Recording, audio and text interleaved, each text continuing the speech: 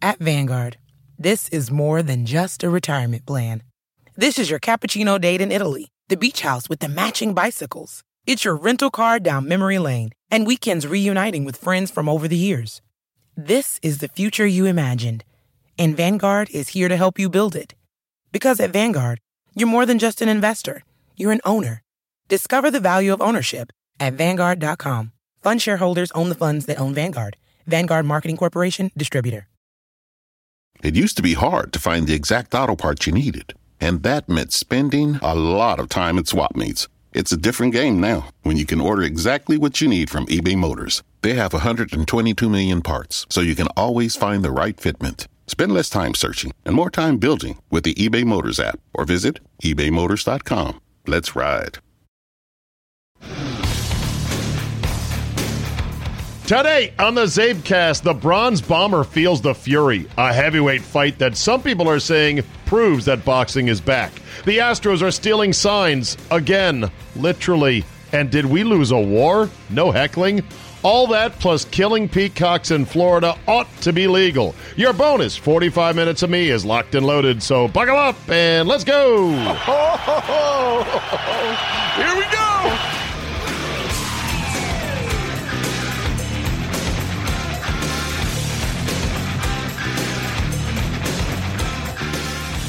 Wilder, Fury 2, here we go. He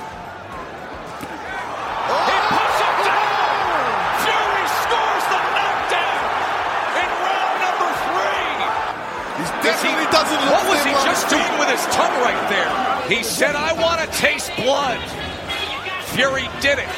He is the winner by way of technical knockout and the new WBC heavyweight champion of the world, the Gypsy King, Tyson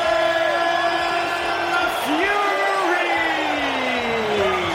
But I will say, the King has returned to the top of the throne. There it was, Monday, February 24th, 2020. Thank you for downloading. And yes, did you enjoy the fight? And can you not admit that Joe Tessitore was the man for the moment? I don't know if Scott Lynn on Monday afternoon, when I join him on the Team 980, will at least admit that, yes, that is the right venue for Joe Tessitore. What a great call. What's he doing with his tongue? He's tasting blood. Tyson Fury dominates and knocks out his opponent, the Bronze Bomber, a.k.a. Deontay Wilder, otherwise known as Deontay Wilder, in 7 rounds. In a bout that, if you saw it, and if you saw the highlights, and if you read most accounts, they were right to stop. His corner was right to throw in the towel in the 7th round. The numbers were pretty overwhelming. Fury landed more punches, 82-34. He landed more power punches, 58-18, and he threw more punches, 267-141. Also knocking down Wilder twice in this fight, en route to the 7th round TKO. What a package he is in terms of a boxer, an entertainer, a trash talker, and a guy who can sing a cappella, "Bye-bye Miss American Pie" in the ring after the bout is over. It's a pretty remarkable combination for a heavyweight fighter, the likes of which we haven't seen in boxing in a long time. And he is maybe the greatest white boxing heavyweight in a long time. Apologies to the Klitschko brothers, who for a while there kind of had some people intrigued. Frankly, I don't care. White, black, it doesn't matter. Just give me a good, entertaining heavyweight. I'm one of those guys, and I'll readily admit that if it's a heavyweight fight, I'm into it. If it's not heavyweight, you're going to have to sell me a little bit harder when it comes to boxing. I know, makes me a casual fan, right? But then again, they broke records both for live gate and I think pay-per-view, although maybe not total pay-per-view because the Canelo Alvarez Triple G match got a lot of pay-per-view, as well as the Pacquiao Mayweather bout. But either way, I would have watched the fight if not for two simple things. One, I couldn't pin down when it was actually going to start. And I read a couple places online. I went to the actual, fight, the fight page that Fox Sports put up. It's like, here's the fight. Here's how you get it. Download our app, stream it, you pay for it, blah, blah, blah, blah, blah. And they're like, frequently asked questions. When is the fight? And the answer on the frequently asked questions was, the fight is Saturday, February 22nd. And they gave no time. Now, I know that boxing events, the time gets a bit fluid because some bouts go longer than others, et cetera, et cetera. I just think that these promoters are leaving money on the table because they're not willing to pin down a hard start time for the title bout, for the main attraction. Even if it's as late as 10:30 or 11 p.m. East Coast time on a Saturday night, if you tell me it's going to start at 11:03 and you start it within a couple minutes of 11:03, I'll plan for it. I'll make arrangements for it. The last thing I'm going to do, though, is say, well, should we buy it? Should we not buy it? When's it going to start? Come on over. Yeah, the romantic notion is you get a bunch of guys together, you have a fight night, and you watch all the undercards and drink beer and you eat wings, and you're like, yeah, this is great. But a lot of us, well, we don't have friends or that much time to sit around and wait for a heavyweight fight to begin. I just don't know why they don't pin the time down. I don't know when it actually started. I was down at a bar in downtown Leesburg, Virginia, watching my good friend and radio colleague and podcast colleague, John Ronas, front for his weekend suburban garage band. Is it an insult to call his band a garage band? They may actually practice in a garage. Who knows? Someone's garage. But they're a weekend band, like a lot of adults have, not a lot of adults, like exist in a lot of places. You're a weekend cover band. Might do a wedding, might do a bar.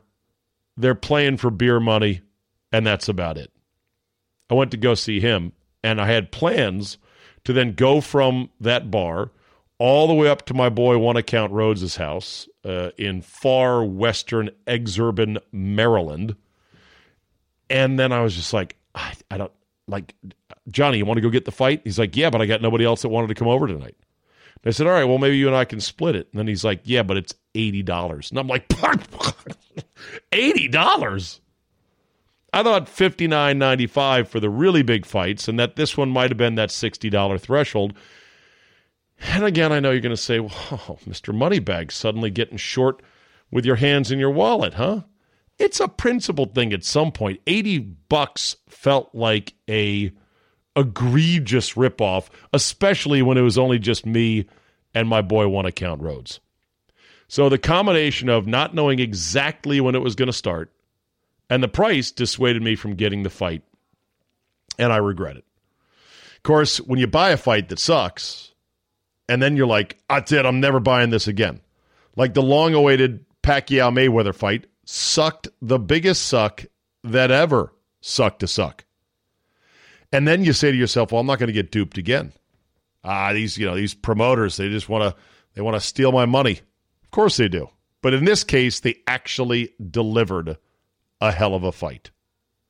So what is next? First of all, both fighters had a clause in their contract that said that they would be entitled to a rematch or a third installment of this series. And that's how every boxing promoter dreams of the 3-fight series, with each fighter winning one, and then you set up the rubber match in Roman numeral 3.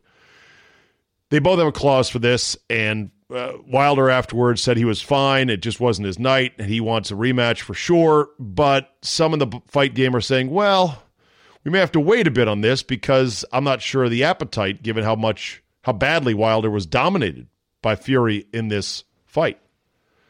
So we'll see what happens next. I don't know most of the fighters that they're talking about. I could read them off of this article with my highlighting. Does that make me sound smart?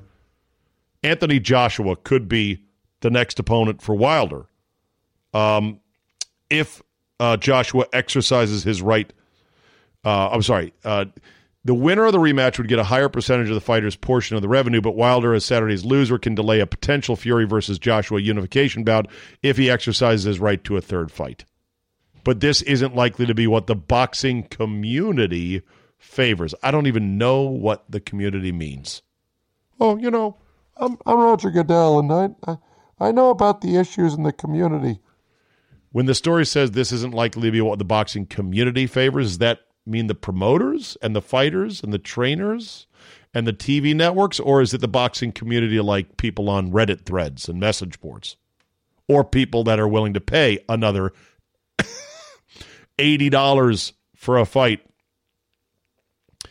Because Wilder was beaten so definitively, it appears the public outcry is for Fury versus Joshua now, even if that means Kubrat Pulev steps aside and doesn't face the latter as planned this summer. Yeah, I was going to have a big fight night between Joshua and Pulev, so that might be off. The other heavyweights they're mentioning, I'm looking at their photos. This Andy Ruiz guy with the giant tattoo on his chest, I mean, he looks terribly out of shape and was criticized for being as much the last time he fought.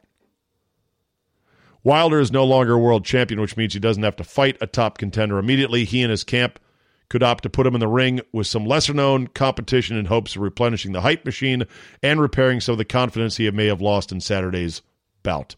Wilder may only have a plan A to lean on, but that base approach is still more than most opponents can handle. The money that these guys got was insane. Wilder made $28 million. I think that was the guarantee, as a matter of fact. And according to this story on Forbes.com, that the live ticket gate in Nevada set a new record. There have been larger live gates in terms of total dollars in other parts of the world, but for Nevada and Las Vegas, the 17 million plus they sold for live tickets is a new record. Both men made a guaranteed $28 million, not bad for one night.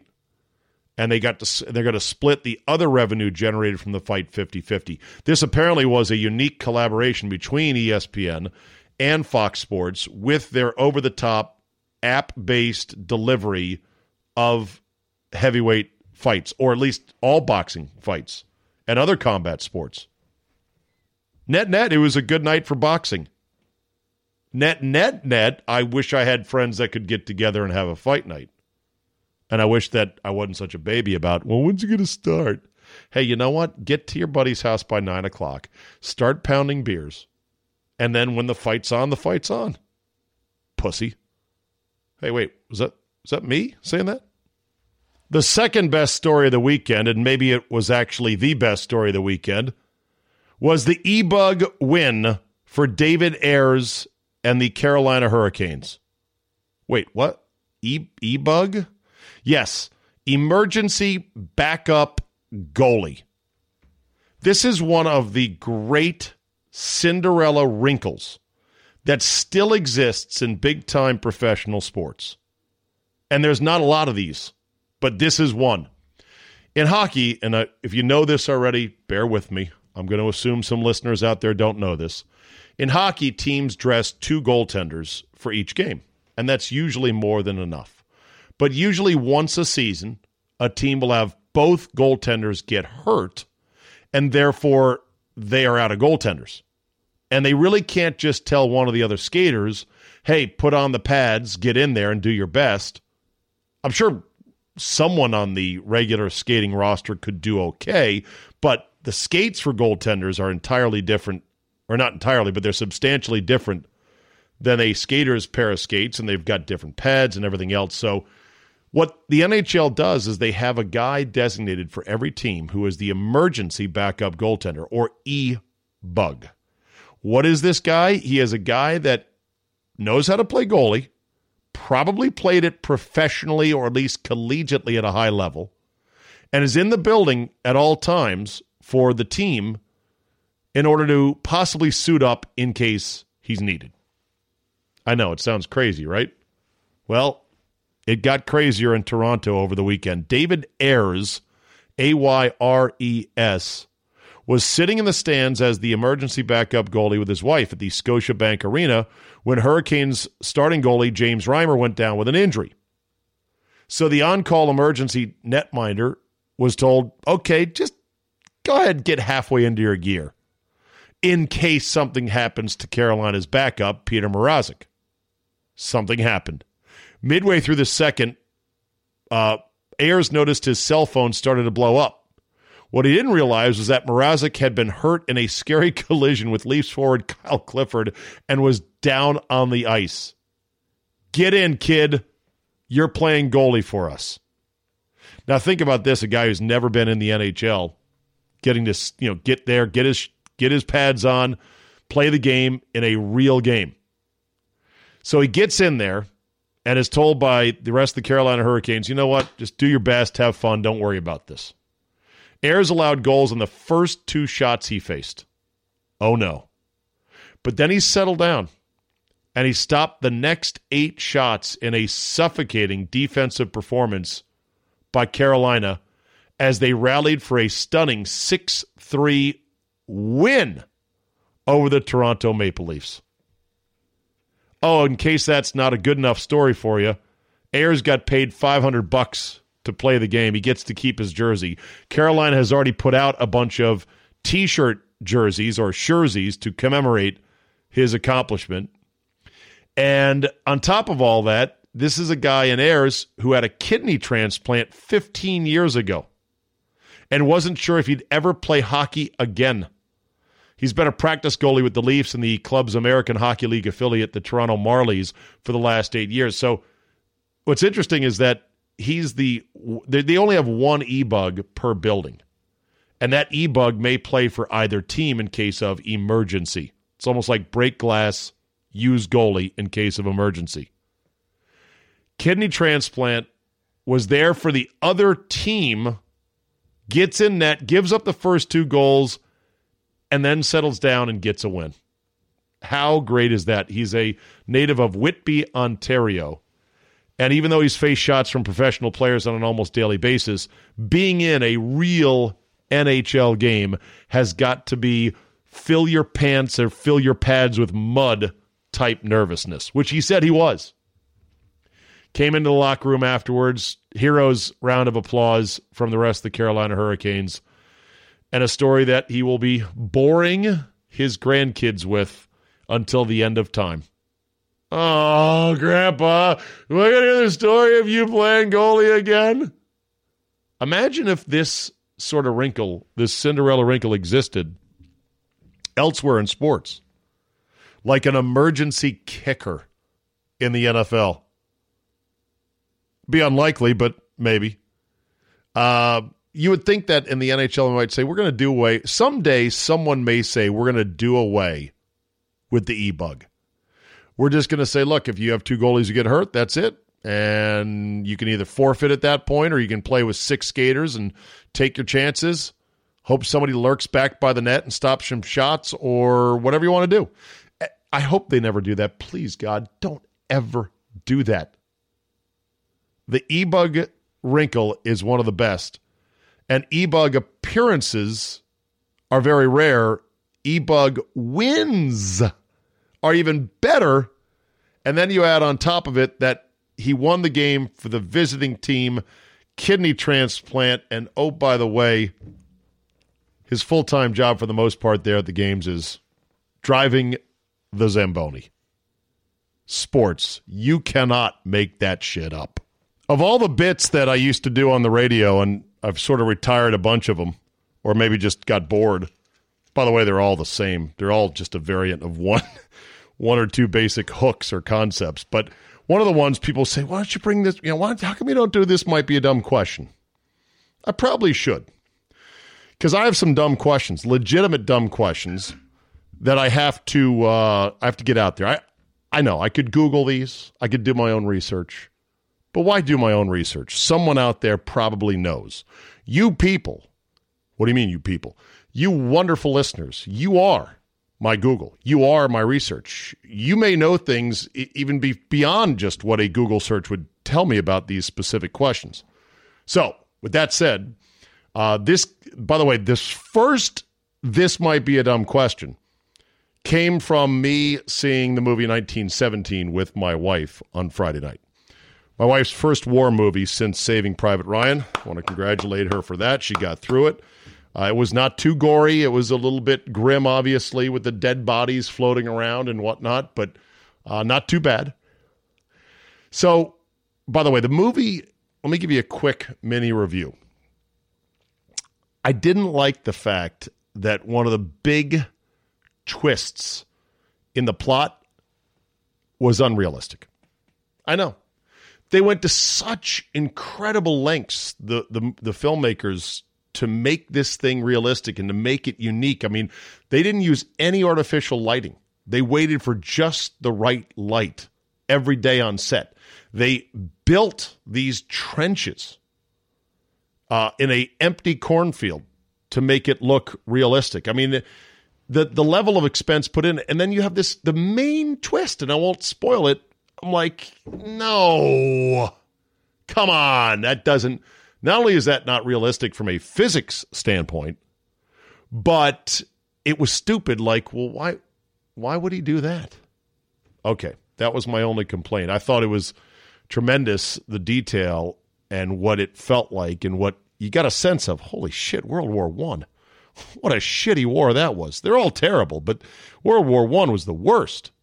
So what, we just dug a trench and we stayed in it for weeks and months at a time, and then when we felt like we could gain a few miles of land, we'd go run up and build a new trench. Is that it? Yep, that's pretty much it. Ugh, horrible. So that said, the movie was good. I wouldn't say it was great. It was like Dunkirk. Dunkirk had more of a story to it, and it was pretty well done, but it just, I don't know. It didn't really grab me the whole time. 1917 also didn't fill me with that sort of, oh, shit, this is going to happen, that's going to happen, because I kind of knew what was going to happen in the end. You never really knew what was going to happen with Saving Private Ryan, and there was more story to that movie than there was story to this movie. So, good movie. I'm glad I saw it in the theater. But here's my question. All right, this might be a dumb question. My wife and I get in there, and we are one of only two couples to see the movie. A third couple, or two dudes, came in to join us. So it was 6 people in the theater on a Friday night at 9:40 p.m. Okay, great. We go into the theater, and we're just, walking around. We're there way too early. And on a lark, I went up to the very front row of the movie theater and sat down to watch a minute of the previews as if, okay, I bought a ticket. I'm going to look straight up at the movie screen. Question. This might be a dumb question. Why do they even put those seats in there? I've never seen anybody buy a ticket to watch them. This is not 1978, and Star Wars is out, and it's a nationwide sensation, and movie theaters are sold out left and right, and people are like, okay, fuck it, I'm 2 inches from the screen, I gotta look up like this, but you know what, that's Princess Leia, it's great, it's a great movie. Why do they put those seats in there? Are they required to? Is it because the movie theater exhibition industry wants seats in there to make you think that somebody might be crazy enough to watch a whole movie literally just 4 feet in front of a 45-foot high screen? I don't get it. Anyway, that was a dumb question from the movie. Other dumb questions. Why do airplanes make you put your window shade up upon landing? Is it that the pilot's going to look around and look behind him and go, hey, I can't see if there's somebody coming up on my blind spot. Your window shade is down. Is it so that onlookers on the ground can see your horrified faces in case the plane catches fire at the last second and you're like, we're going to die? Yeah, we want to make sure everyone can see that. There might be a guy with a camcorder there. Might catch your expression. Make sure that window shade is up. Is it because on the ground crew wants the window shades up because that is the default position? And are they just too lazy to do that themselves? I don't know. And then finally, this might be a dumb question. Whatever happened to Google Glass? You know, those glasses with the camera in them that was going to revolutionize the world, and there was actually some municipalities that were banning and some businesses that were banning people wearing Google Glass. Like, holy shit, you're filming with your eyeglasses. No, I'm not going to put up with that. Is it still in existence? If you had a pair of Google Glasses, are they a collector's item now? Are they like a DeLorean? Is it like the DeLorean of tech? Is it like owning a Apple Newton device where you're like, look at this thing. It totally sucked and went nowhere, but I got one. I got one of the original ones. Still works. How come nobody's come up with a second gen Google Glass? Just all dumb questions. If anyone knows the answers, you know where to hit me up, zabe@yahoo.com. In golf, Patrick Reed wins in Mexico at the World Golf Championships, the WGC event, limited field, only the best players, the top 30, 50, whatever the shortened field it is. Big money and big event, star players, great leaderboard on Sunday. He beats Bryson DeNerdbo, who was not money down the stretch. He had 8 birdies at one point, DeChambeau did, in the round, and seemingly was walking away with it, and then choked down the stretch. He had one of the worst birdie attempts I think I've seen from a tour player on 18. Actually, was it a birdie attempt or a par attempt? Either way, I think it was a birdie. Bottom line is, he 3-putted 18 or 17 as well. This was crazy, if I can get golf nerdy for a second. The 17s is par 3, and the pin's tucked left near the water. Okay, whoo. But they're hitting gap wedges in there, pitching wedges and gap wedges in there. It's only like a 135-yard hole. It's just a little tiny par 3. And these guys are pros. And they hit timid shots that end up, sucking back and going 30 feet from the hole, where me as a 10 handicap, if I hit a weak-ass shot like that and on a short par 3 and it's way far away from the pin, I'm not going to say I'm going to smash my club, but I'd be like, you pussy. You can hit a better shot than that. It's a pitching wedge, for God's sakes. Golf is hard, I guess, is what I'm trying to say. Even the best players in the world, you're like, really? That was the best you could do? Patrick Reed on 18 hits iron off the tee just to keep it in play. It's a nice short par 4. Up! Big old flare into the trees, has to punch out. Still 1 by 1 because he had a 2-shot lead. Okay. So DeChambeau choked. My golf goons, including Big Mikey O'Neill and Getter and company, were texting me during the round, and they were like, I don't think you should be able to anchor your putter against your arm, which is what DeChambeau does.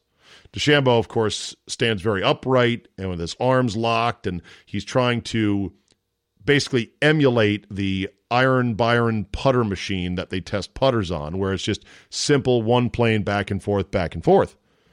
And he is a very good putter for the most part, but it's not foolproof.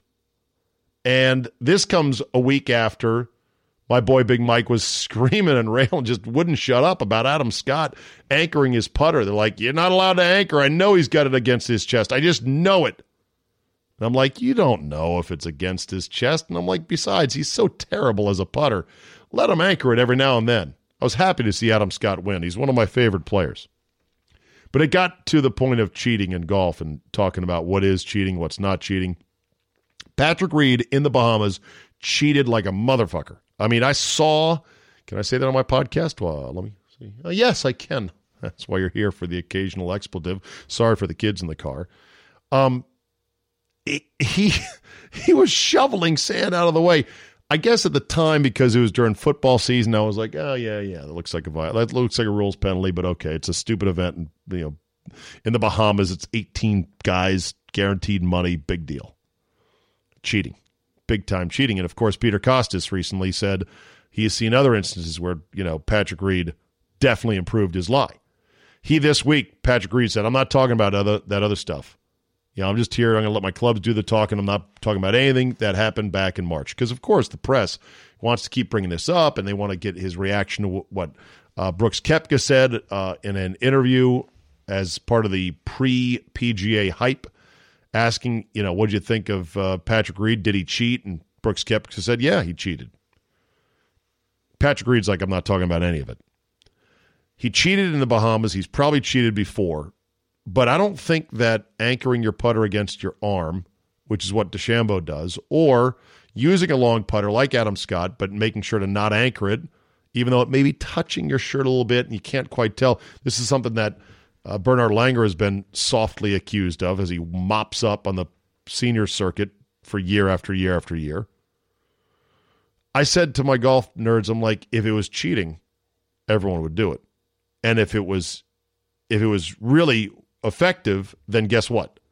Putting would be easy, and these guys, quote-unquote, cheating would lead the tour in putting. It's not. You still have to have the nerves, the imagination, and the trust and the mental fortitude to roll that stupid ball online at the right speed when everything is in play. And that's never going to change. So Patrick Reed, your winner, and maybe he's going to feed off of this negative energy and have a monster year. We shall see. Not cheating, though. I do believe the USGA probably should put in a height limit for putters, a length limit that I could get behind. They do have a limit on driver length, which they put in years ago. They could do the same thing for putters. They should have done the same thing, and that would have solved the anchoring. You make putters a maximum of 40 inches, you're not going to really be able to anchor that against your chest unless you're bent way the hell over. Okay, that's 5 minutes of golf talk you'll never get back. 5 minutes of your life you'll never get back if you don't like golf. But hey, maybe you don't like boxing. Maybe you don't like hockey and goalie talk. Maybe there's another podcast you'd like to go to right now. If you want to leave, there's the door. But I'm not done yet. All right, quick couple things, and then we're out of here today. Astros stealing signs again. I know, I'm not the first one to use this little twist of words. Technically, they're not stealing signs from the pitcher and the catcher, and technically it's not the Astros doing it, but on the first weekend of spring training play, fans that were at the Astros-Nats game down in Florida, some Nats fans brought signs that had asterisk Stros. Houston asterisk Stros. The signs were confiscated. I'm sorry, but as Homer Simpson once famously said, did we lose a war? Apparently the policy is hecklers are going to be kicked out if they are heckling the Astros over cheating, even if they're not using vulgar language, even if they are not necessarily disrupting those people around them. This is crazy. That you can't do this. At least you shouldn't be able to do this. So you show up with an Oscar the Grouch t-shirt, and he's wearing an Astros uniform, and he's in a big trash can. They're going to kick you out of the ballpark for that? How much heckling are you allowed to do? Gentle heckling? A little bit of teasing heckling? I mean, this is crazy. I understand you don't want boorish vulgarity ruining the experience for other people, but this is just seemingly nuts. Did we lose a war? Good prep again. I knew I had this here. HS. Oh, yeah, not even Mexico. That's what it is. Here we go. Not even Mexico. Got it. Did we lose a war? Thank you, Homer. That's not America. That's not even Mexico. You know, if you took a minute, you could have all these bites lined up. I know I could, but I have other shit to do. Okay. Anyway, I don't know how the rest of the season is going to play out. But if baseball really is going to eject people for a mere sign that says Astros with an asterisk or whatever, it's going to be a long season. I think somebody tweeted me saying, yeah, it just means I'm going to have to buy more tickets and move around a lot. Somebody else tweeted over the weekend, isn't it funny that the most severely punished person other than A.J. Hinch and Jeff Lunau in baseball's eyes were the girls that flashed their tatas in the World Series, that they got harsher punishments than any of the players. I don't know if you've noticed, and I don't know if you care, but I'm less and less active on Twitter all the time. Yes, there's the little birdie right there. Oh, I still have my account at Zabe. I still have some 53,000 followers. Hey, how about that? I know. But I've become so disillusioned with it in a number of ways. First of all, it represents the most grave threat to one's career, livelihood, and earnings you could possibly have. It's insane how dangerous Twitter is for people like me and others that are public figures that are in the opinion business. That's number one. Number two, Twitter now says they're going to start flagging posts or tweets that may have harmfully misleading angles to them. Harmfully misleading. So playfully misleading, no. Harmfully misleading, they're going to start trying to police them. This is what Facebook has been doing for a while now, and that's why I quit Facebook a long time ago. Also, the thing about Twitter is, man, I know when I'm in my zone and I'm tweeting, I got some good zingers. I put out some good content there. I put out some original stuff. I mean, am I as good as Rex Chapman? No. But he just steals his stuff off the internet. He just looks for viral stuff. It's not like he's creating all those videos. He's just passing them along. He did invent block versus charge, which is pretty cool. Anyway, my point is, I'm on 2 radio shows every day for 3 hours a day in Milwaukee, Wisconsin in the morning, and then Washington, D.C. at night. And I also have a podcast, which you're listening to right now. I mention on all these various outlets my Twitter handle all the time. And I haven't gone back to look, but I know for a fact my Twitter following has been stuck at around the 51 to 53,000 mark ever since I was no longer on national radio. Now you might say, well, hey, El Baldo, welcome to the downside of your career. It's only going to get worse from here. It's possible that is the peak of my popularity, but it just defies common sense in my way of thinking that I'm not seeing at least a steady 3% minimum, 3% growth rate year over year, which, okay, you ready for some math? Here we go. Let's say I got 50,000 even, and I'm at 3%. That's 1,500 new followers a year. Over the last 5 years, even at a modest 3% growth, just because I'm putting out good zingers, I'm mentioning my Twitter handle on the air every day for 6 hours a day, you would think that, 1,500 per year over 5 years. You ready? Math, 57,000. I should be approaching 60,000 right now. Of course, who knows how many of my followers are actually bots or fake. I haven't bought any. Just for the record, I would never spend a dime on that.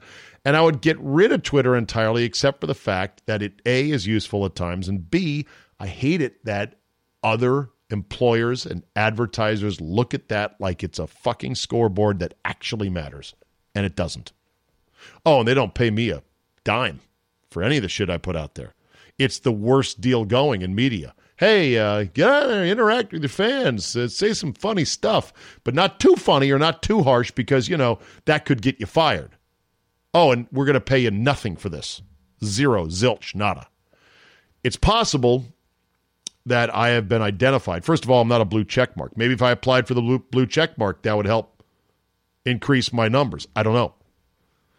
But it's possible that because of political leaning tweets from years ago, because I've steered clear of that for quite a while now, I've been identified by the Twitter police as, yes, one of those undesirables, a conservative, if not libertarian-leaning right-winger. And if you don't believe and don't understand how they are doing this stuff and suppressing, these kind of voices, then you're not paying attention.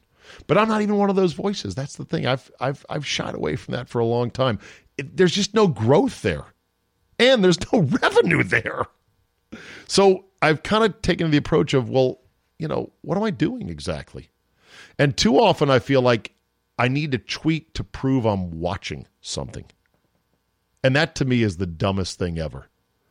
And I sense that there's probably some bosses out there, thankfully none of mine, that would be haranguing their hosts. Hey man, this is a big game. Why aren't you tweeting about it? Because, I don't watch every fucking game. This just in. No, I know this is going to ruin your image of me, but I don't, especially on the weekends. I really have to shut it down because I go so hard Monday through Friday. I've got to kind of, okay, step back, take a break. But when I am watching something like the second half of the Maryland-Ohio State game, I'm like, I should probably tweet something right now because in the back of my mind, I think this will prove to people I'm watching the game. Now, I don't watch Maryland basketball games every time they're on. I watch what I can when I can. But I've watched far fewer games than many of my colleagues. It is what it is. But why should I tweet to then prove to anybody I'm watching something? It's all just such a racket. It's got me thinking about YouTube. I see YouTubers that I follow, and I'm like, man, this guy's doing pretty good. I remember a couple months ago, he was only at like 20,000, subscribers. He's now up to like 50,000. Maybe I should start a YouTube channel. Or is it the same sucker's game? At least on YouTube, you do get paid, but they make you jump through a ton of hoops to do it. And there's the risk of being demonetized if you get flagged. And I've seen way too many YouTubers do I can't believe I've been demonetized and this is rigged. That game is rigged as well. But it seems like if I'm putting time out there, effort into, decent content and putting myself out there, I just want to feel like I'm growing something. I feel like with Twitter, it's just sitting there. They're coming for the combine. Oh, you knew this was going to happen, right? First, they came for the draft. Now they're coming for the combine. Articles have already popped up as the combine in the NFL begins on Monday. The Underwear Olympics, the most ridiculous thing that is overcovered and overanalyzed in all of sports, without a doubt. It's been in Indianapolis for as long as they've had it, and now some cities are like, "Hey, we got an empty football stadium that's indoors that could do this thing. Why don't we have it?" Because that's what happened with the draft. New York City had it good for a long time. They're like, we'll have it. We got ballrooms here. We got Radio City Music Hall. Well, yeah, come on. Other cities are like, well, we can do this too. We want it. It's an NFL-branded event. We'll take it. They're coming for the combine. Already people, I think Jim Irsay said, tradition should count for something. We want to keep the combine. Good folks in Indianapolis. It's a great venue for it because it's easy in, easy out. Sort of central location, at least East Coast-ish central location of Indiana, and a good facility. Is it lovely in February in Indianapolis? No, it's not.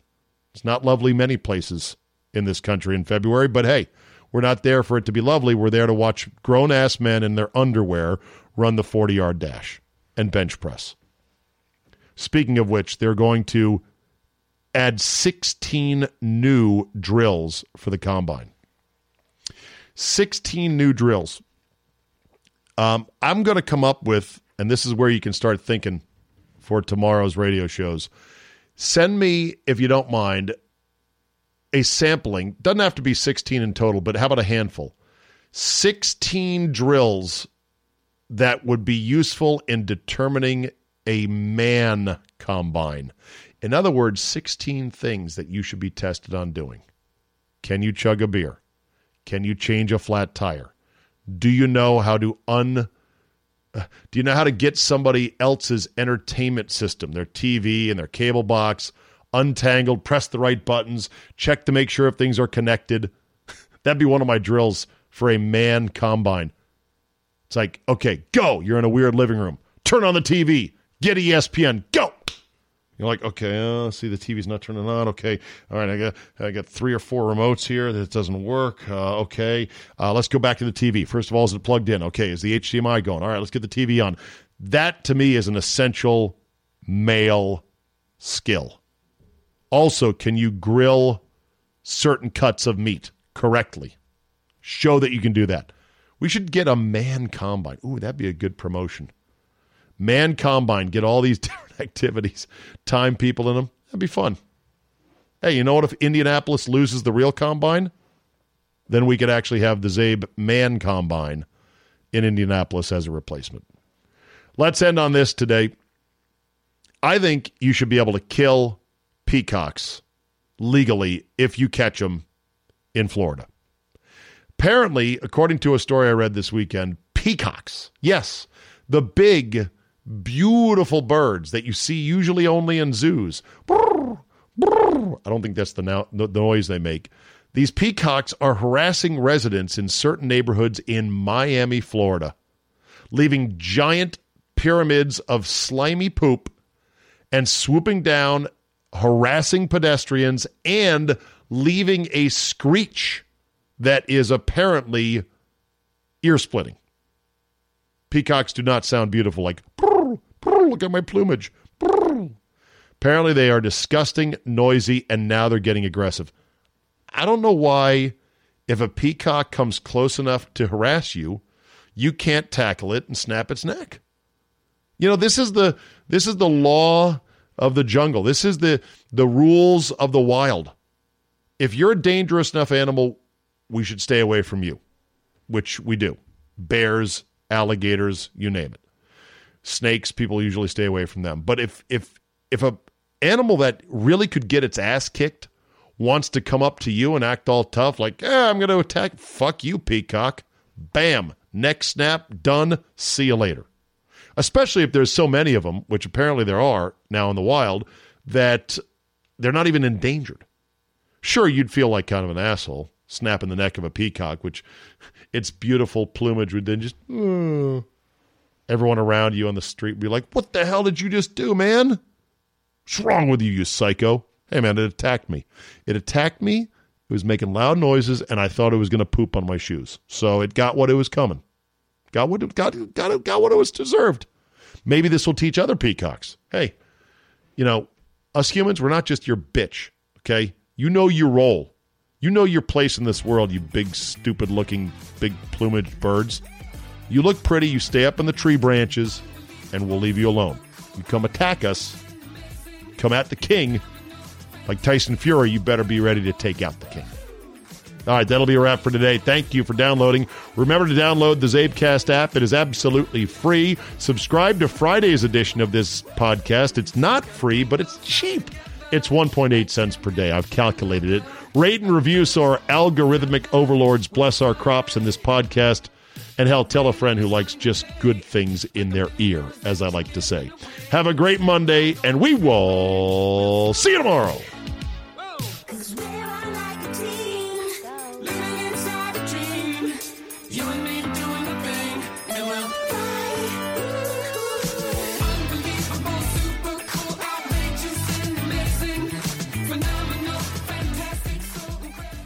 Hello, Discover here to explain our cash back match.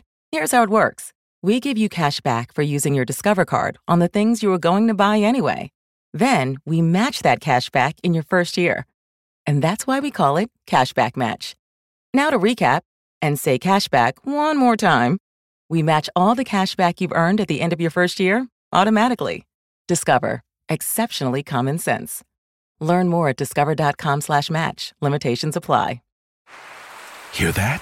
Is that America cheering or a sausage patty sizzling to perfection? It's time to cheer for Egg McMuffin and fresh cracked eggs at McDonald's. It's time to wake up to the aroma of freshly baked biscuits and treat yourself to a real honest-to-goodness morning meal. Breakfast, it's on at McDonald's. Now get any breakfast sandwich for just $2. Available only through the app. Mobile order and pay available at participating McDonald's. McD app download and registration required.